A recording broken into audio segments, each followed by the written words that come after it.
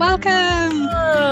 Welcome back, everyone, to Love's Labour's Watched, your favourite women-focused pop culture podcast. I'm really getting good at that. How are you all? I hope you're good. I'm good. Francesca, are you good? Yes, I'm good. Yeah, absolutely. And we are back for another fun episode. We are really lucky to have another author on. And we're also going to chat about all things that we've been interested this month, like the Women's Prize, maybe a man crush or two, and some other things. So it's going to be really quite exciting, isn't it? Yeah, so exciting. Yeah, really exciting. And I think we're kicking things off with a great start because we are speaking to author Maggie Shipstead about her new novel, Great Circle. So Maggie was generous enough to come on the podcast, and essentially she is an American writer and also a New York Times best-selling author of two novels called Seating Arrangements and Astonish Me. And she's also written for the New York Times, Condé Nast Traveler, and Outside. So it was really, really interesting to speak to her about this novel, 2021 novel, her newest novel, and it's inspired by aviation, which is really exciting. And we'll get more into that. We'll let Maggie tell you a bit more about the book, and we'll come back afterwards with all our thoughts. Yeah. Enjoy.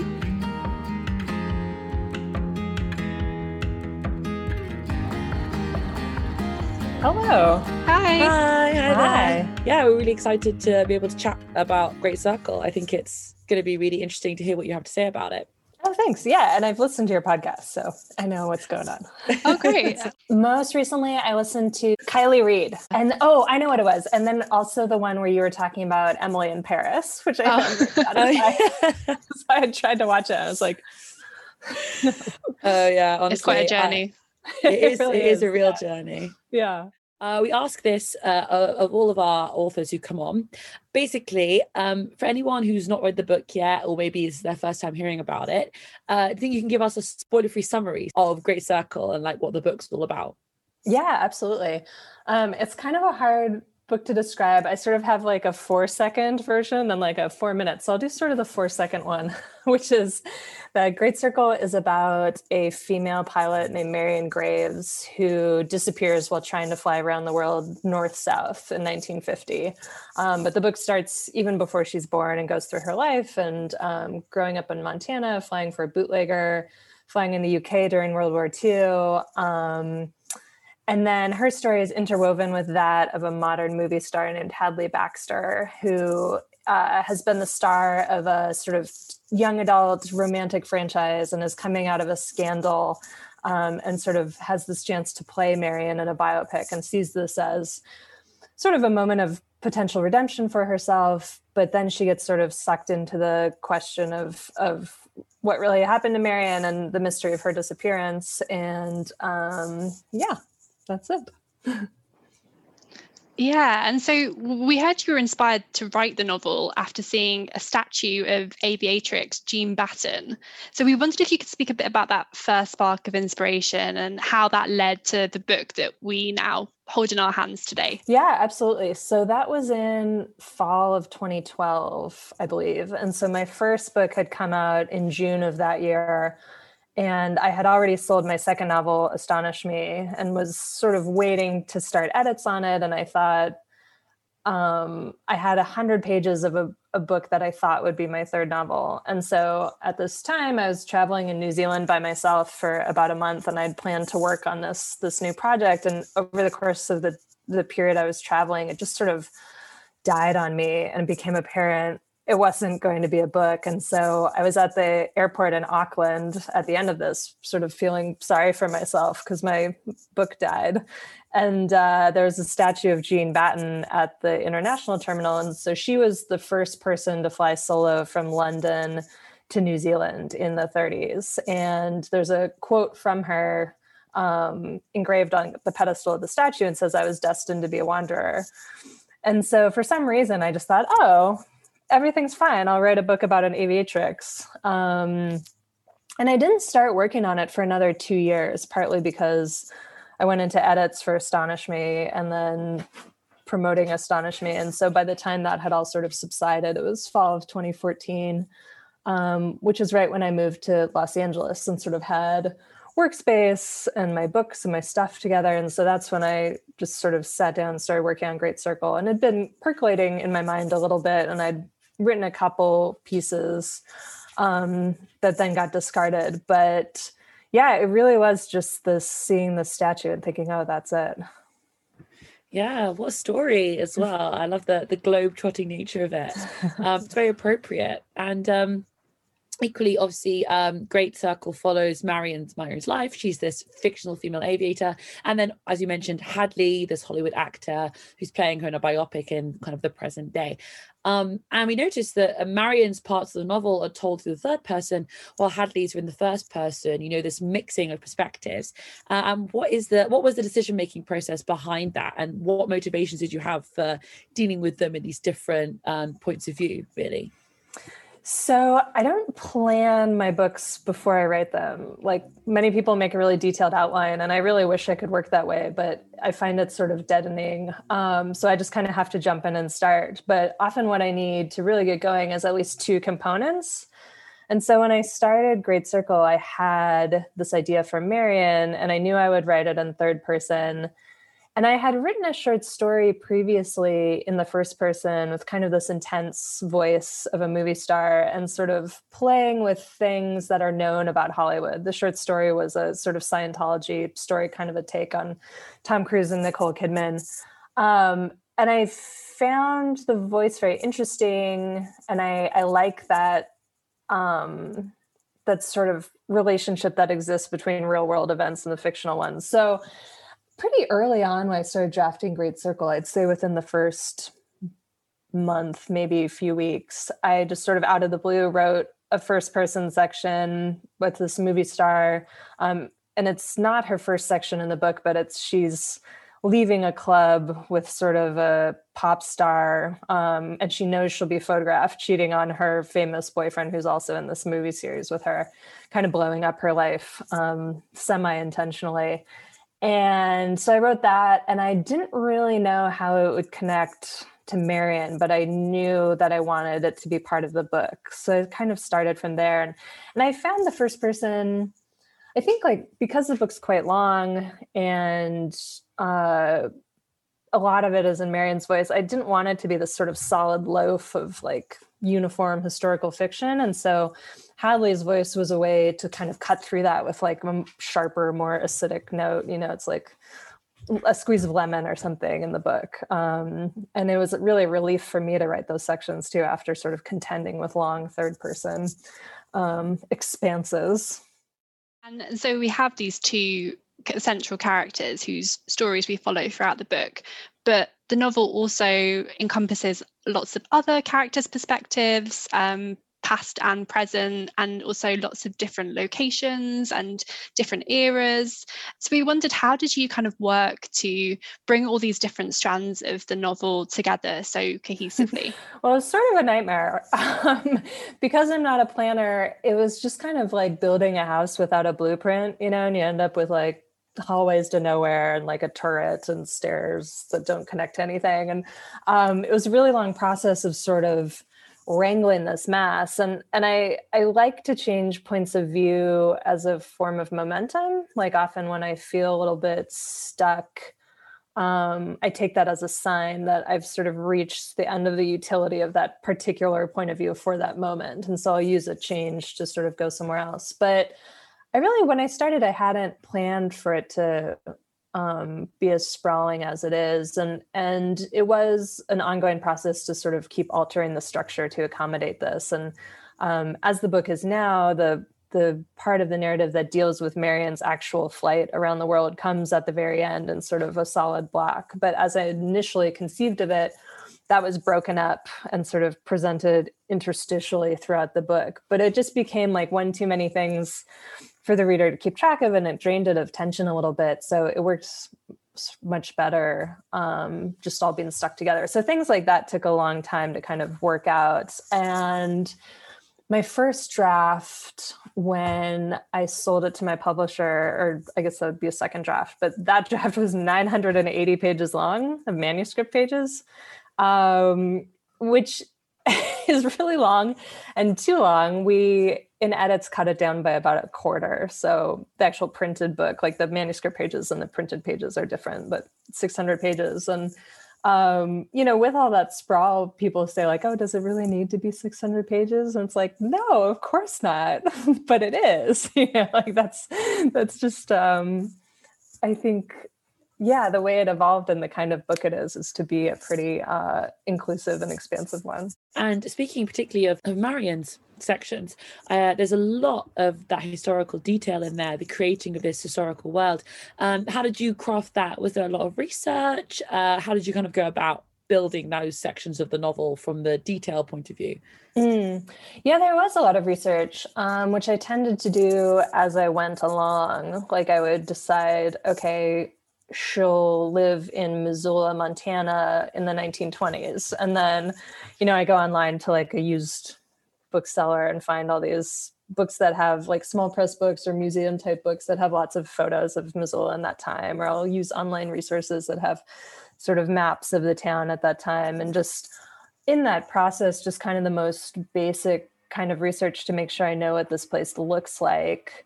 I'll often come across these kind of interesting details. And so like an example from the Missoula period is there was kind of a red light district in the teens that was then sort of cleaned up. And so you could see maps of that neighborhood before and after this happened. And so that was sort of how I decided to introduce Marian's delivering sort of black market booze for a bootlegger. And one of her clients is a brothel. And so that's sort of just happenstance research is what brought me to that plot point. And that would happen a lot. I just stumble across things and then put them in, and they'd sort of drive a whole new arc of research. I was also really interested in all the details surrounding flying in different eras, which obviously it changes as Marian is progressing in her career, but also we get a snippet of what it's like to be behind a plane in the present day. What kind of research did you do on that front? So I'm not a pilot and I haven't taken flying lessons. In New Zealand, I took a glider ride, and that's the only time I've sort of controlled a plane. The pilot was sitting behind me and he was like, all right, like go ahead and make a turn. And I found it very precarious feeling and spooky, which is Hadley, the actress, when she takes a flying lesson, that's how she feels. But my brother has been in the Air Force for 20 years and he doesn't fly anymore, but he used to fly. And he was a child who was obsessed with airplanes. It was just very apparent he'd be a pilot. So he was a really useful resource, particularly with some of the practicalities, like when I was choosing Marian's flight path and choosing what kind of airplane she would fly. But I really did a lot of reading. I read books both by and about pilots. There are lots of accounts of flight, and sort of on the more technical side, and then the more sort of, lyrical, experiential side. And I would also seek out chances to fly, particularly in more unusual aircraft as I traveled. Like I took a couple sort of glacier flights where you land on skis, which is something Marian does. And then I had a really sort of serendipitous moment at this little aviation museum in Montana. I was in Missoula, and I had spent 2 months in this small city before I really started writing Great Circle. And it was only after that I decided to set the book there. And so I'd come back maybe when I was a year and a half into drafting the book, and went to this museum at the airport and was sort of poking around. And these two guys came and opened the big doors and started wheeling out this historic aircraft. And kind of over their shoulder, one guy was like, tell that lady if she wants to come, she can. And I was like, me? Like, I'm the lady? And sure enough, I went out with them, and it was a 1927 Travel Air. And so they took me up for a ride, and we just like flew around the Valley of Missoula. And so I decided to have that be the kind of plane Marian learned to fly in, because I'd been in it. So I could see the perfect sort of view of Missoula from the perfect aircraft, just totally by chance, and because of the generosity of these two random pilots. Yeah, wow. Oh my goodness. I can't imagine what I would do if someone just said, come on. Yeah, I'll take you in an airplane. Like, what could possibly go wrong? And going back to Hadley then, she is this young but massively wildly famous Hollywood actress in a franchise that maybe forgive me for being presumptuous, but reminds me quite a lot of like the Hunger Games or Twilight or something like that. The story of the actresses we all know, and she finds herself at the mercy of what comes along with the success she has. And I think her experience falling afoul of the interests that surrounds these huge franchises, from the author to the production company and everything, is kind of reminiscent of what some real life actresses have themselves gone through. Did you intend to sort of try and connect these themes with your book, particularly in light of Me Too, or again, was that something that sort of came upon you as you wrote? Well, I certainly was thinking about Twilight from the beginning, just because Kristen Stewart and Robert Pattinson were a couple, and part of what the book sort of dwells on is this idea that everybody, or not everybody, but fans of the franchise will tend to transfer some of those romantic feelings they have about the characters to the real life people. And that just seems like an unbearable amount of pressure, and just being pursued by photographers and having people tell you the way to be a woman, the way to be in a relationship, all this. And how sort of confining that is. I think people like to tell celebrities, oh, you have nothing to complain about. This is what you signed up for. But I don't think anyone can imagine what they're signing up for with any sort of accuracy. So I was very much thinking about real life with that. And like I said, I kind of like to play with that, like the preconceived or just sort of ambient awareness of these issues. And I started writing the book well before Me Too happened. And so there's sort of a Me Too incident in the book that I believe was already there before the Harvey Weinstein story broke. But something about, Harvey Weinstein, it reminds me in some ways of when the Catholic Church scandal broke here too, where it's like a huge bombshell and took the right journalists at the right time, but it was also kind of to the surprise of no one. Like altar boy jokes have existed forever and casting couch jokes have existed forever. And it's for a reason. It's incredibly real. Like the sort of tropes and cliches of Hollywood come from reality. Absolutely. And so I didn't really want to sort of blow those up or reverse them. I just wanted to dig into them and also fit them into like a little bit of a weirder narrative. And that was where I could kind of stylistically, I think the Hollywood sequences are a little more, unusual or playful or something than the Marian sections. And that was I felt able to do that partly because I was working with material that's somewhat familiar for a reason. And although they are growing up in totally different periods of history, Hadley and Marian are connected in some interesting ways. Namely, they have similar starts in life. They were both raised by neglectful uncles. And Hadley feels this increasing connection with Marian as she researches her story and starts to play her in this biopic. And we wondered, why do you think that we sometimes look to historical figures from the past to try and understand our present? And do you think those parallels between Marian and Hadley are actually there? Or is it more Hadley sort of imposing the parallels on Marian as part of her quest to try and like search for meaning and purpose in her life and her career? Mm-hmm.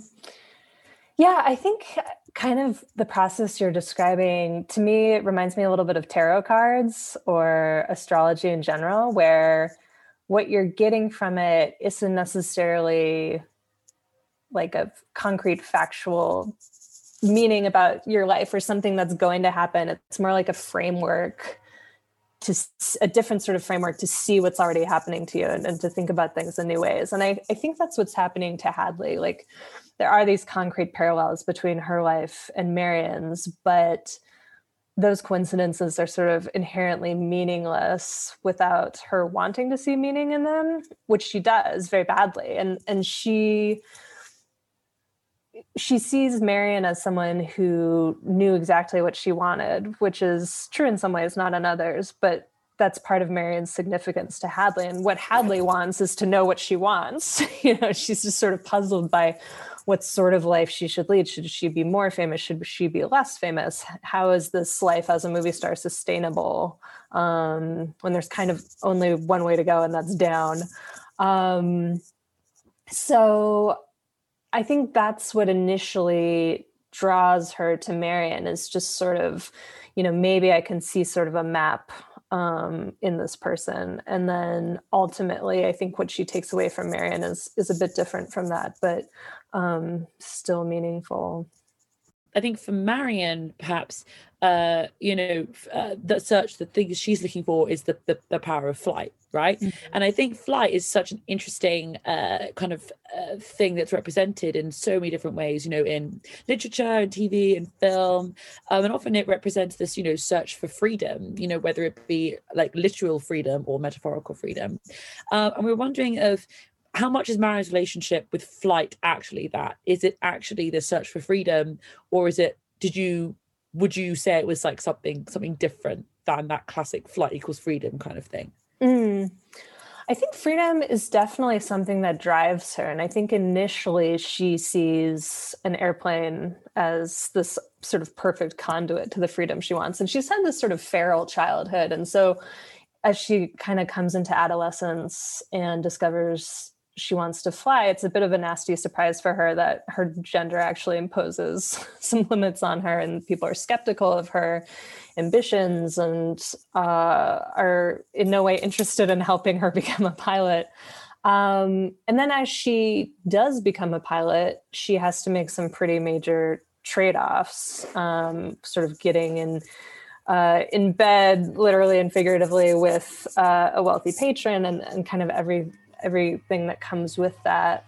And I think she starts to learn that, flight has its own strictures and limitations. It's not perfect freedom, and maybe kind of nothing is, but she still does know she wants to lead an unorthodox life. One of the guiding forces of her life is protecting that unorthodoxy, which involves very real sacrifice and very real barriers and a lot of work. I don't think it's easy at all, especially in her era, to sort of stray from the norm. So I think freedom as she wants it is probably something that's ultimately impossible. And even with this flight that she's so driven to make, the round the world flight, I think it's unclear to her even what she wants from it, because the nature of a circle is that if she succeeded, she would have been delivered back to her starting point, and then the horizon just stretches out in front of you all over again and you're back where you started. So what does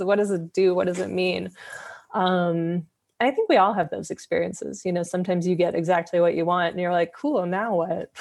And that's life, I guess. The female experience is in general explored in a lot of detail in Great Circle, from the sort of 20th century traditional ideas of family values or expectations on women at that time, which, as you were saying, Marion tries to push back on, but also the more kind of 21st century ideas of celebrity culture and what it means to kind of be young female in the spotlight.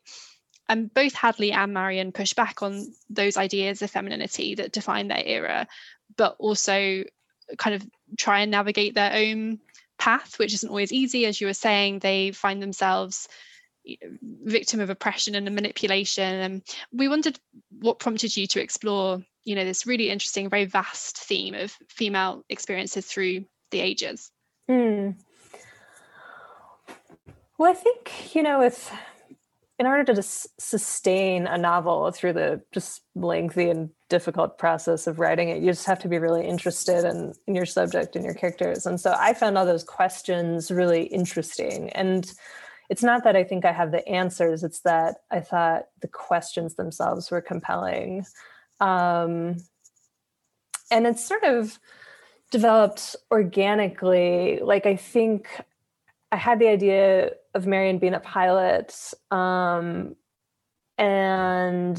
as I wrote sort of forward through the plot, it just became more apparent to me all the obstacles there would be. Although there were actually quite a few famous female pilots in the 20s and 30s. And we really mostly think about Amelia Earhart, I think, and, maybe Beryl Markham, in the US, maybe Bessie Johnson, who is a Black pilot.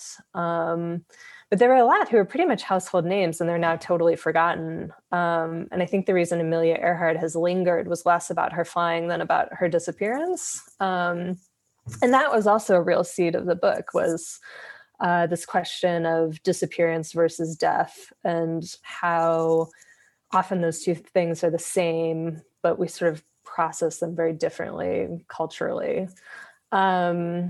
But to circle back to your question, yeah, I find the lives of women very interesting. I think the pressures on women are sort of universal, whether or not people are always aware of them or want to acknowledge them or are even bothered by them. And so it was sort of a chance to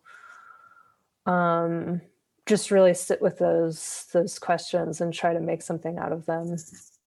That time of the 20s and 30s, when Marion comes of age, that is an era which often is viewed with this like kind of maybe not completely correct ideas of glamour or the age of exploration and adventure. You know, things that come to mind are like The Aviator or Great Gatsby. Both films are with Leo DiCaprio in them. Didn't mean to put that together, but yeah. And I think obviously we all know that this time period was full with darker realities, the Great Depression.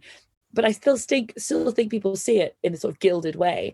And we're just interested in if you were interested in those themes in your book of like taking American history and not reframing it, but tackling those questions of why you're right, why female explorers, for example, are kind of forgotten. Mm-hmm.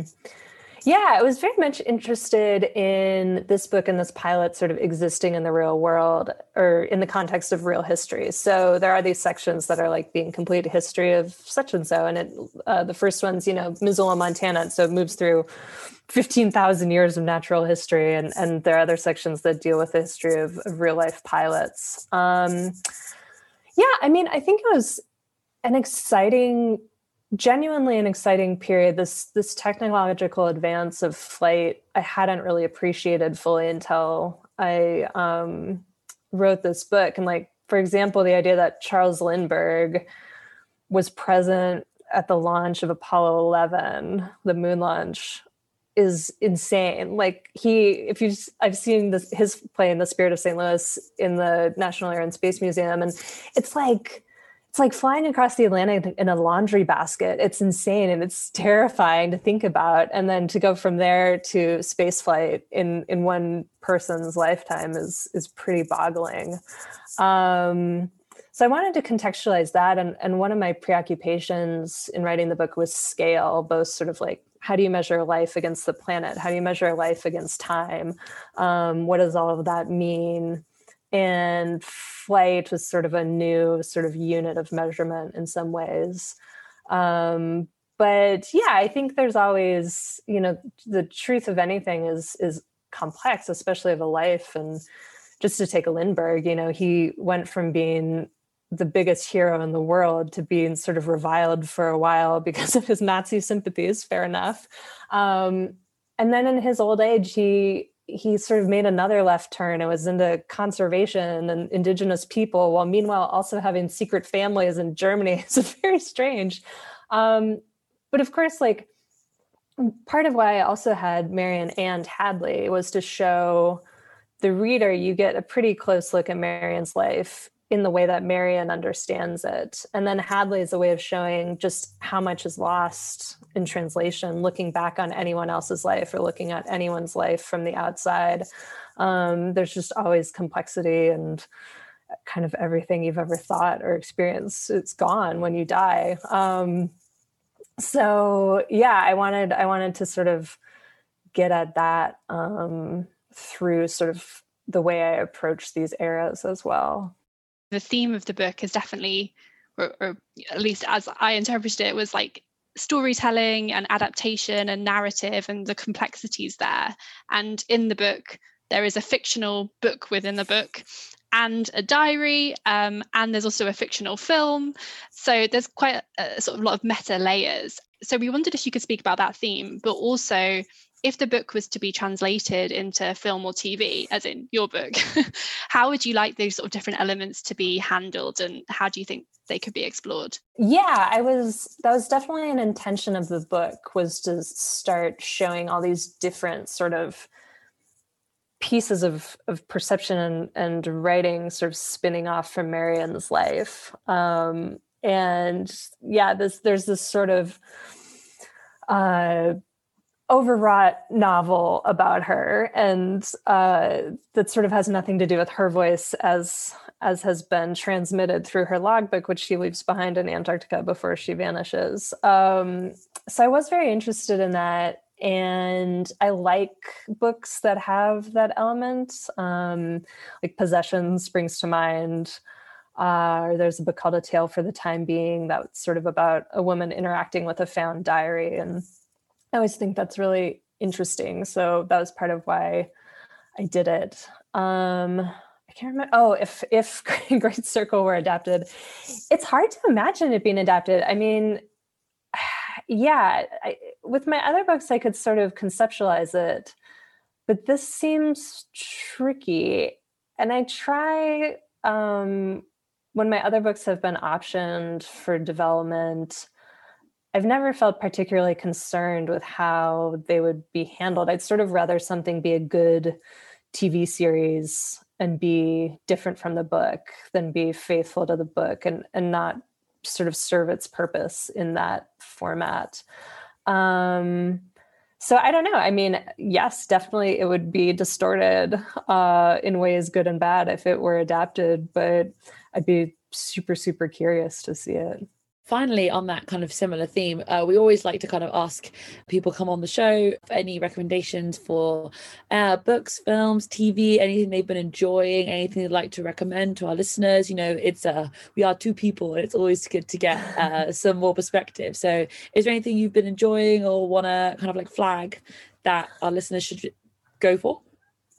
Sure. Well, last night I just started watching this series. I don't know if it's made its way over there yet, called Cruel Summer.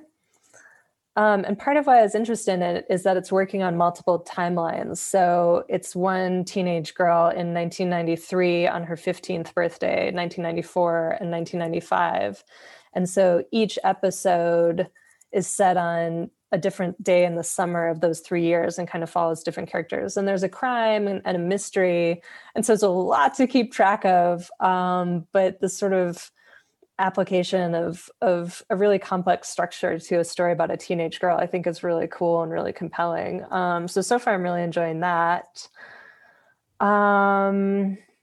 Books, I just read a memoir called Heavy by Kiese Lehman, he's a Black writer, and it's about his upbringing and his life and also just his sense of his own body. And it's really beautiful. So I would recommend that as well. Awesome. Nice and simple. Two great recommendations. And hopefully the show will come over here. Yeah. What do you know what platform it was on? It's on Hulu here, and it was made by Freeform. So I don't know. We'll have to see. We'll keep an eye out. Look it up. Yeah. People are talking about it, so I feel like that's always a good sign. Oh yeah, for sure. Yeah. Well, thank you so much for speaking to us today. We loved the book. I think we both said it was so much in our wheelhouse of loving historical fiction, but also, you know, sort of books about books and film and also young adult Twilight. film series, Twilight. Yeah. So Thank you so much, guys. Thanks for having me. Yeah, it was lovely talking to you.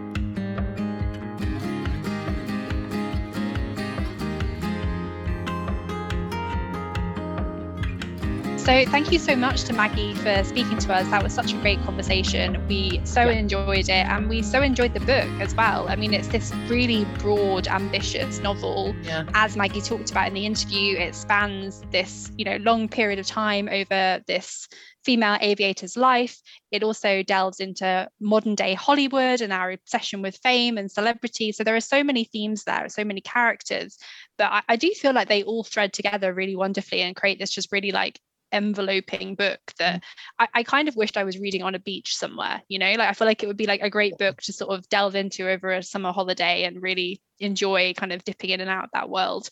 Yeah, it'd be really nice to, I think, get into when you have nothing else to do, but you have time to really appreciate it. I think that what I got, especially from Maggie talking about it and giving us a bit of an insight into her process, is how thoroughly researched this book was. Like we can say it does not skimp on the historical detail, nor on the depth of characters. And there's quite a lot going on, quite a lot of different people come through and out of the novel. And I think it seems very clear that she did a lot of work on this book, as obviously most most authors do, but some I think really delve into the research, the reading. She said that she read a book about flying and on the technical details of all that kind of stuff. And I really vibe with that. I really think that a book that is so not heavy on detail, but meticulous in detail. I find really Lucy Jago's book, for example, reminds me of that as well. That very academic take on writing. Sure, it does mean that it's lengthy, but I think it's one of those books where it's packed with so much detail that you feel that it's all there for a reason, which is really cool. And it was great to get an insight into her process as well from hearing from her. Yeah. And it's very lyrical and descriptive as well. And, she talked about having that experience of going up in the plane that she has her character Marion actually learn to fly in. And I think having had those experiences, and also clearly being like a creative minded person who did all her research, she's able to describe the scenery, the settings, the feeling of flying and the feeling of exploring the world in this really beautiful way that's just incredibly engaging. So although it's like full of facts and full of information, it feels very much like it's a lyrical, beautiful novel at its core. So I think for us it really combined a lot of things that we like in novels. Like we really enjoy historical fiction. We enjoy historical fiction that feels really grounded in its period. I actually really feel like there's a whole section in the Second World War which we didn't particularly talk to Maggie about, but that felt to me quite different from a lot of like Second World War fiction. It did feel like specific to the experience of like American military in the UK. I really also thought what was interesting about it was this how obviously, or maybe explicitly, she drew off the experiences of like the young female starlet of actually the modern time, not like of the Debbie Reynolds or whatever time, but of the Kristen Stewart, the Jennifer Lawrences of our time, the very 2010s, who experience, or even Brittany, for example, who experience like intense scrutiny of their private lives and almost a taking over of their entire lives for their jobs at quite a young age. Like the character of Hadley, who's the actress, gets involved in acting in a blockbuster series in her teens, and then kind of comes up in those age and then ends up totaling her own career kind of half on purpose because of the pressure. And I was so interested in reading about that because I thought it was actually something that I don't see very often, like the discussion of those kinds of people and what life is like for them. And she drew it so well, in terms of like the crazy fans who were obsessed with her relationship and saw it as real and needed it. And the needy author who, had a little dog and was obsessed with her book coming to life and was actually secretly in love with the protagonist she'd written. I mean, it's honestly like, I'm kind of obsessed with this, like, the life of these YA big blockbuster Twilight, Hunger Games films, what their lives were like and the pressure and the reality of growing up, even like Emma Watson as a Hermione, never being able to escape that. I think that's, as an adult growing up at the same time as those women, I think it's really, really interesting. And I really liked the character of Hadley when she said that she deliberately wanted it to be a bit like a lime zest, right? Like a bright change. Hadley stuff, she wanted to be a bit of a change in the narrative. I appreciate that actually, because I did think Hadley's chapters were quite different and I had trouble getting into it, but then talking to Maggie, I really started to understand what she was going for, and I appreciate it a bit more now that I've heard what she said about why she wanted Hadley to be like she is. And I liked the fact that was taken as seriously as the exploration of being a female aviator and what it was like growing up in the Midwest in the 1920s and 30s. I feel like it was nice to see that, as you say, that the experience of people like Kristen Stewart, and actually Maggie said in the interview that she explicitly was thinking about Twilight and wanting to comment on the explosive phenomenon that Twilight was when she was writing. And I think seeing that being kind of like interrogated and investigated, and the impact that kind of fame has actually being looked at quite closely, and with this like academic lens almost, that she is the same lens in which she looks at Marion's story. And it's a discussion of like what's really going on behind the eyes of female actresses, especially young ones, in the light of Me Too and stuff, that I actually really understand and want to hear more of, because people were cruel about Jennifer Lawrence and Kristen Stewart every time they put her foot out of line. And actually it's like, who was making the money? Them. Who was the industry relying on? Them. who were these industry executives bullying them? There's always been an interest in women in the spotlight, but there's something very specific about once you get to like 2010 and beyond of like the level of scrutiny that people were under, because it's not just the tabloids, it's also the internet.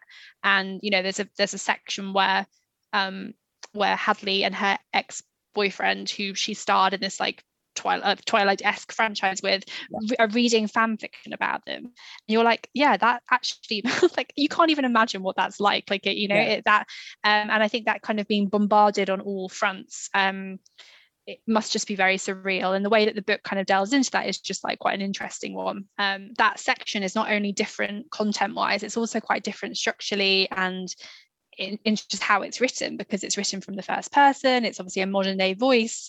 It's very different from the kind of close third person, the more traditional parts that concentrate on Marion. But I think, yeah, those two parts are blended very well and come to a satisfying conclusion as well. And yeah, to bring this conversation full circle. A great circle. The book itself is out now. It was out a few weeks ago in the UK. It's out in hardback. So for those of you who don't like hardback, well, it's out in audiobook, and it's also out on book. So really recommend. Also, as always, you go out there, and if you buy any books, buy them from your local independent store. Do go out there, buy Maggie's book, enjoy it, spend some time with it. It'll take a bit of time, but spend some time with it.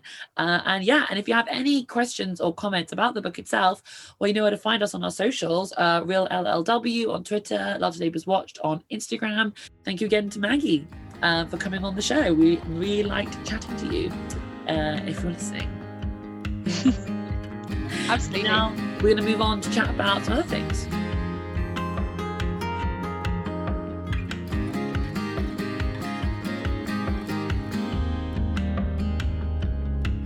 Speaking of books, one of the big updates in the book world recently was the announcement of the Women's Prize shortlist. So the Women's Prize for Fiction is a UK-based book prize which celebrates and recognises fiction written by women. It's been running for the past several years. Last year's winner was Maggie O'Farrell for her book Hamnet, which Helena, I know you're reading now and I read and loved last year. The previous year's winner was An American Marriage by Tayari Jones, which we also talked about at the time. And other notable previous winners include Naomi Alderman for The Power, Ali Smith for How to Be Both, Zadie Smith for On Beauty. So the books up for the prize that are on the shortlist are The Vanishing Half by Brit Bennett, Piranesi by Susanna Clarke, Unsettled Ground by Claire Fuller, Transcendent Kingdom by Yar Jessie, How the One-Armed Sister Sweeps Her House by Sherry Jones, and No One Is Talking About This by Patricia Lockhart. So a very interesting bunch of books that we definitely have more things to say about. So yeah, an amazing selection of books on the shortlist, and there were also some fantastic books on the long list as well. I think for us, we were really excited to see The Vanishing Half by Brit Bennett make the shortlist. We interviewed Brit Bennett last year about that novel. If you're interested, you can go back in our back catalogue and find that interview. But I've read quite a few of the books on the shortlist beyond Brit's novel, and it is just a really great selection. I'm so excited about so many of them. In fact, the only two I haven't read are Claire Fuller's Unsettled Ground and How the One-Armed Sister Sweeps Her House by Sherry Jones. So I'm definitely going to check those out so that I can complete my Women's Prize reading bonanza for 2021. I was telling you earlier about Piranesi. I feel like it kind of defies genre. Like it's got elements of fantasy. It's quite an unsettling read. It's quite a short read. It's very visual. And I still haven't come across I mean, it's obviously been very popular, but of people I know, not that many people have seemed to have read it yet. So I'm really excited for more people to read it so that I can talk to people about it, because I still don't quite know what to make of it. And it's been a few months now since I finished it. I'll have to get on it, and then we can talk about it. One of the books on the shortlist that I read really recently was No One Is Talking About This by Patricia Lockhart, a very unusual and meta, but very engaging novel, which essentially is satirising our internet culture and our sort of obsession with being online and being very online and being very engaged with the latest online memes and trends and discussions and slang and all of this. The first half of the book is this woman who is incredibly online, and she's like very involved with every meme, every like new Twitter phenomenon. And then the second half of the book, she's sort of pulled back from this like internet hole that she's in and has to deal with a kind of family tragedy. And it's sort of about the juxtaposition between like being very online, whatever that means, and then actually being engaged in like your real life world with your friends and family and stuff. So one of the notable things about the writing style is Patricia Lockhart creates almost a sort of sci-fi feel, because Twitter / the internet is never referred to as such. It's called the portal the whole time, and it's like the main character is entering the portal every time she goes online. And similarly, Trump is referred to quite a bit in the book because obviously he was a big presence on Twitter at the time in which it was set, which is about 2018, 2019. And he is just referred to as the dictator. So by using that kind of language, Patricia Lockhart creates this sort of sci-fi, almost disconnect, but it's peppered throughout with all these references to memes and trends that characterized the internet in 2018, 2019. So you are always being kind of reminded that this is not a sci-fi novel or a sort of dystopian type novel. It is like set in our real reality. The last book on the shortlist that I wanted to speak about is Yaa Gyasi's Transcendent Kingdom. You probably know her from her incredibly acclaimed and beloved debut novel, Homegoing. Transcendent Kingdom is a wonderful follow-up. It's also a very different follow-up, which is quite interesting to note. So Homegoing has a large scope. Each chapter is told from the perspective of a different descendant of these two half-sisters who you meet in Ghana in the 18th century. And the novel tracks their descendants all the way to the present day. Transcendent Kingdom, meanwhile, is a very intimate and interior novel about one family told from the perspective of one protagonist who is coming to terms with her brother's passing. Her brother died as a consequence of the opioid crisis in the US. For me, it was a bit of a slow burn, but then I quickly was just completely enthralled by Yaa's writing. She writes so lyrically, so beautifully, and she really conjures up a sense of her protagonist's interiority and of her thoughts, and you're completely there with her through the journey of the novel, which has a really lovely ending as well. And it's just got this beautiful poignancy about it, whilst also tackling some heavy and important themes, including the opioid crisis and racism in the US.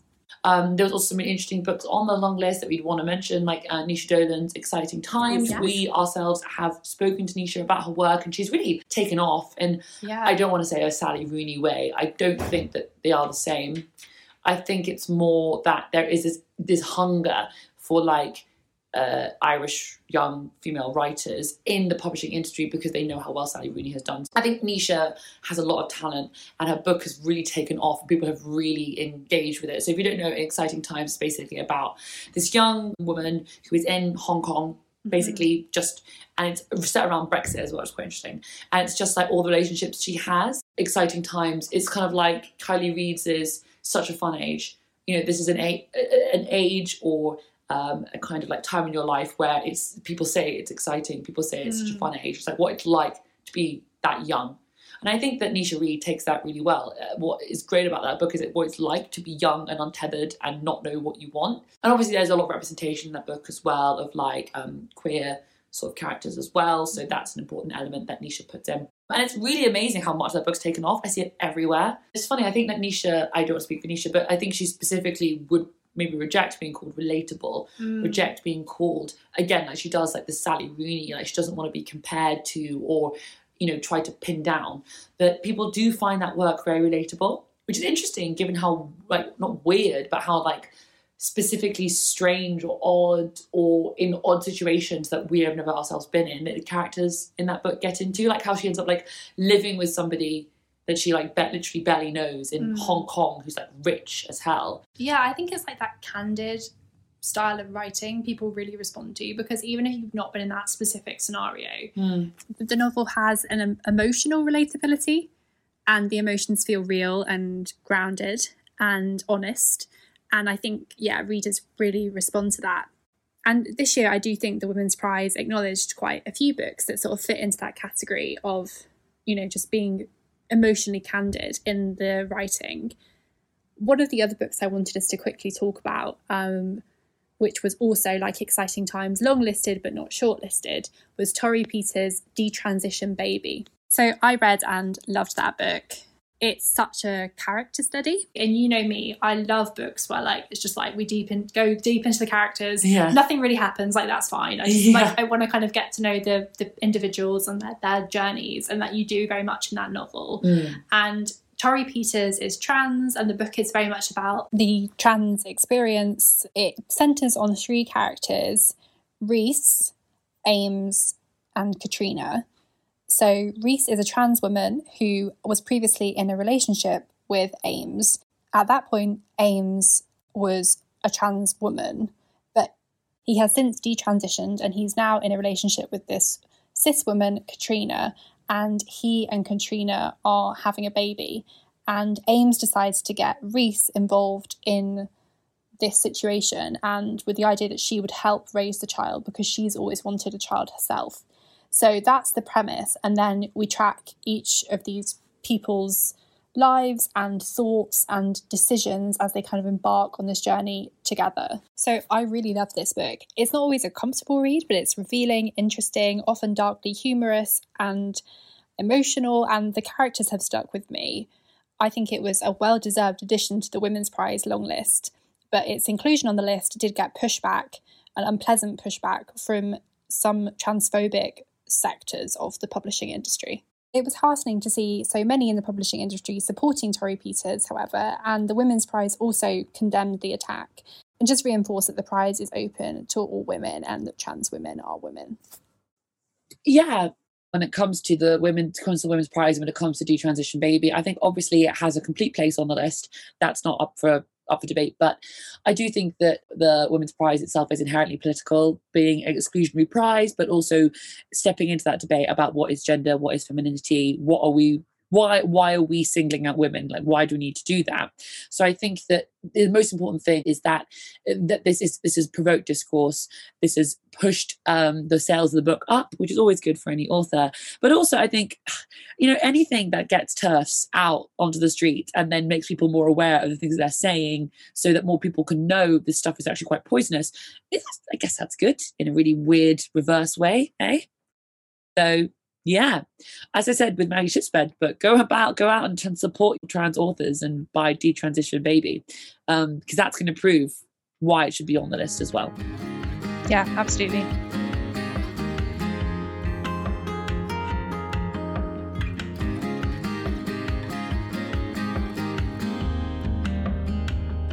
Other than that, we're going to move on to our more chatty time of the podcast, where we just talk about everything we've been liking.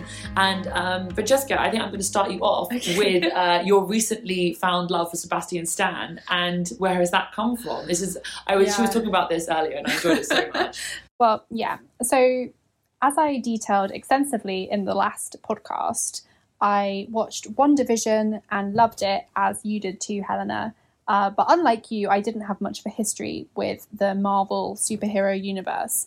So that was my first proper foray in watching a Marvel thing and really enjoying it, which led me to then watch The Falcon and the Winter Soldier, the new Disney Plus show, when that premiered literally a week after WandaVision finished. So unlike with WandaVision, I was not instantly hooked. And, it's a more kind of conventional Marvel storytelling situation. And also, I'd never seen any of the Captain America films. I literally had no idea anything that was happening at all. Whereas with WandaVision, I think you don't really need to have seen the previous films. Narratively, I think it's more, because it's so conceptual, I think it's easier to get on board with. I do think Captain America and the Winter Soldier it's very much a show that's trying to bridge the gap between the end of Infinity War, Endgame, and also what happened with Captain America. So, for me, if you're coming in fresh then it's not the show to be I watching. was just completely lost, basically. Yeah. But then, so on Disney Plus, this is like maybe helpful intel for anyone who is delving into the Marvel world. You can like watch these sort of like little synopsis of the characters' journeys so far. Really? Yeah, like which is probably really helpful even That if is you've seen really the film. good. So yeah, that helped me fill in the gaps of where we were, who these characters were, what their relationship was with Captain America. Long story short, somewhere along the line, I suddenly was like, actually, this is really cute. They're like friends, and they're like kind of like they've come together, and suddenly I was like really on board with the show, which also engages with some really interesting political questions. It does. That's true. What it means to be a Black Captain America in the case of Anthony Mackie, Sam's character, who's kind of been given this shield which has the stars and stripes on, and he has to kind of like engage with what does that mean. There's also like quite just interesting political commentary throughout the show, and that is what was keeping me interested when I was like very confused about the actual like kind of superhero lore. And I know you, Helena, you watched the first episode and then kind of dropped off, and overall weren't really sure about how well the story hung together, and I would agree with that. And I think this show is not WandaVision, it's not as innovative, it's probably not going to kind of bring people into the Marvel world who weren't already there. That said, it kind of did with me, although I guess I was already kind of there, so maybe it didn't really. But all of that said, I basically just ended up falling in love with Sebastian Stan in the process of watching the show. And I knew who he was, right? Because I watched Gossip Girl back in the day. Yeah. So I'd watched Gossip Girl, and I kind of like vaguely knew that he went from Gossip Girl to being in Marvel and stuff. So I sort of knew that, but like it was very much on the periphery of my mind. Then like, okay, well, I'm going to have to go and watch all these Captain America films. So you have me, since we last podcasted, having watched Captain America, the First Avenger. Yeah. Okay, thoughts on that one? I still find the concept of Captain America very cringy, but as you say, Chris Evans sells it. He does sell like, it. He manages to make you like believe it as a thing and not be just completely propaganda-y, weirdy, culty. Yeah. And also, it was the 1940s, so I can kind to with that. Yeah, sure. And I actually really enjoyed that film. It was very like pulpy and kind of Steven Spielberg-y. I really like Hayley Atwell. Yes, she's so good. Yeah. We really recommend her show Agent Carter. Really cute. Maybe that's my next step. There's another cute man in that. Good. And she wears some really awesome outfits and has really cool lipstick. And also Stanley Tucci as the German scientist. So cute. I love it. And then I really enjoyed like young Sebastian Stan as like young Bucky. Like that was very cute. And just cemented my already growing crush. Yeah, I mean, when was it out? Like 2011. Oh yeah, so you're catching up with everyone else in 2011. I know, the rest like, of us. Hilarious, like it's 2021, but yeah. And then I watched Captain America: The Winter Soldier with the knife spin. I think for me also, what I like about Captain America series in general is like the fact that it's the crux of Captain America's journey, Steve Rogers' journey, is his undeniable love for Bucky. Like literally the whole way through, every time he sees Bucky, he's like, Bucky! And then he just changes all his plans and betrays all his friends and is like, Bucky, I must go after Bucky. Bucky's my friend. And I love it. Like they're built on this just like crazy, deep, emotional friendship between the two of them. I'm not going to comment on what kind of relationship it is because I'm not going to go into the fan fiction area with this because I also support Steve and Peggy. But yeah, I really enjoy how like one of the biggest plot points in all of Marvel was Steve's love for Bucky.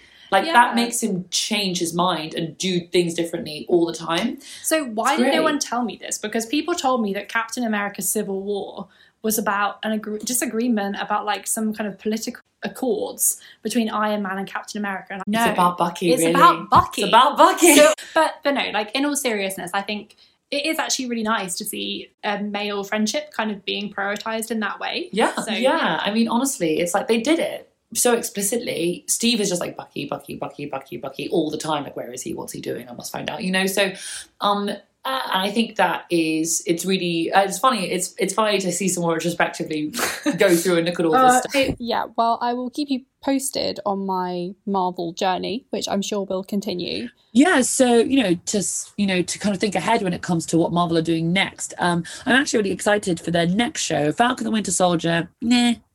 nah. But Loki, the new show coming out, has a lot more of WandaVision vibes to it, I would say, in terms of being a bit like magical realist, containing one of my favorite characters, Owen Wilson, actually obviously Loki and Tom Hiddleston, and also just like really playing with the genre. It looks really interesting in that way. So we're going to hold off talking about it until it comes out, because it's coming out pretty soon actually, so that'll be saved for our June episode. But definitely looking forward to what Marvel are bringing next. Especially, did you see that trailer they did of all the stuff that's coming out in the next 4 years?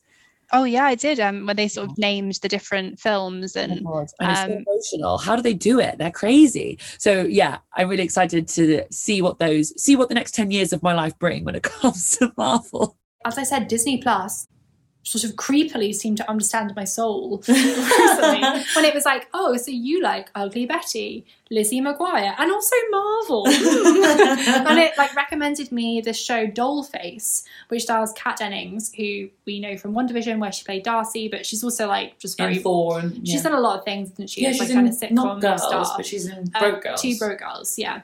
And basically the concept is that Kat Dennings' boyfriend breaks up with her, and then she realizes that she's kind of just completely neglected her female friends in like the 5-year period of her relationship. And she kind of retreats back to them and sort of tries to like get back in touch with them. And they're played by Brenda Song. Oh, Brenda Disney Song, Channel fame. London Tipton. Yeah. And then Shay Mitchell, who was in Pretty Little Liars. Oh, yeah. And then she makes a new friend who is played by Esther Pavinsky, who was in Crazy Ex-Girlfriend. Right. And then it's basically like just them hanging out. But it's quite surreal. You know, she's like debating whether or not to go out, and she's like put on a fake game show of like all the things that will happen whether she does or doesn't go out. And it's like if she doesn't go out, she'll get FOMO. So it's a bit like Scrubs, it's sort of like the weird flashbacks. It's genuinely making me laugh out loud. Yeah, I'm really enjoying. And I thought Disney was it's probably listening to me right now as I record Hi, this. It's like, she liked this. Hi, Bob Iger, the guy who's the CEO. The Disney man. I think I'm confusing him with Bon Iver. Bon Iver. Bon Iver, is that his name? It's Bon Iver. You say it like Bon Iver, yeah. Oh, I've been calling him Bon Iver for ages. Yeah, me too for like 10 years, but yeah. Nice. But yeah, I think that is us concluded for the show. We are on Twitter at RealLLW. We're on there tweeting. We'll let you know when we have new stuff coming out on there, and on Instagram, which is at Loves Labours Watched. No punctuation, all lowercase. We post about what we're doing on there as well. If we ever get to go outside, we like to put that on our stories, but we never get to go outside anymore. So, and then also we have a business email, loveslaborswatched@gmail.com, all lowercase again, no punctuation. And if you want to contact us about a book you want us to talk about, a guest you want us to have on the show, anything like that, you can contact us on there. And Francesca will get back to you because I don't manage the email inbox, lucky for me. We also just wanted to say thank you so much to Maggie Shipstead for coming on the podcast. It was so fantastic to speak to her about Great Circle. And the book is available in the US and the UK, wherever good books are sold. We'll be back next month with more chat. Bye.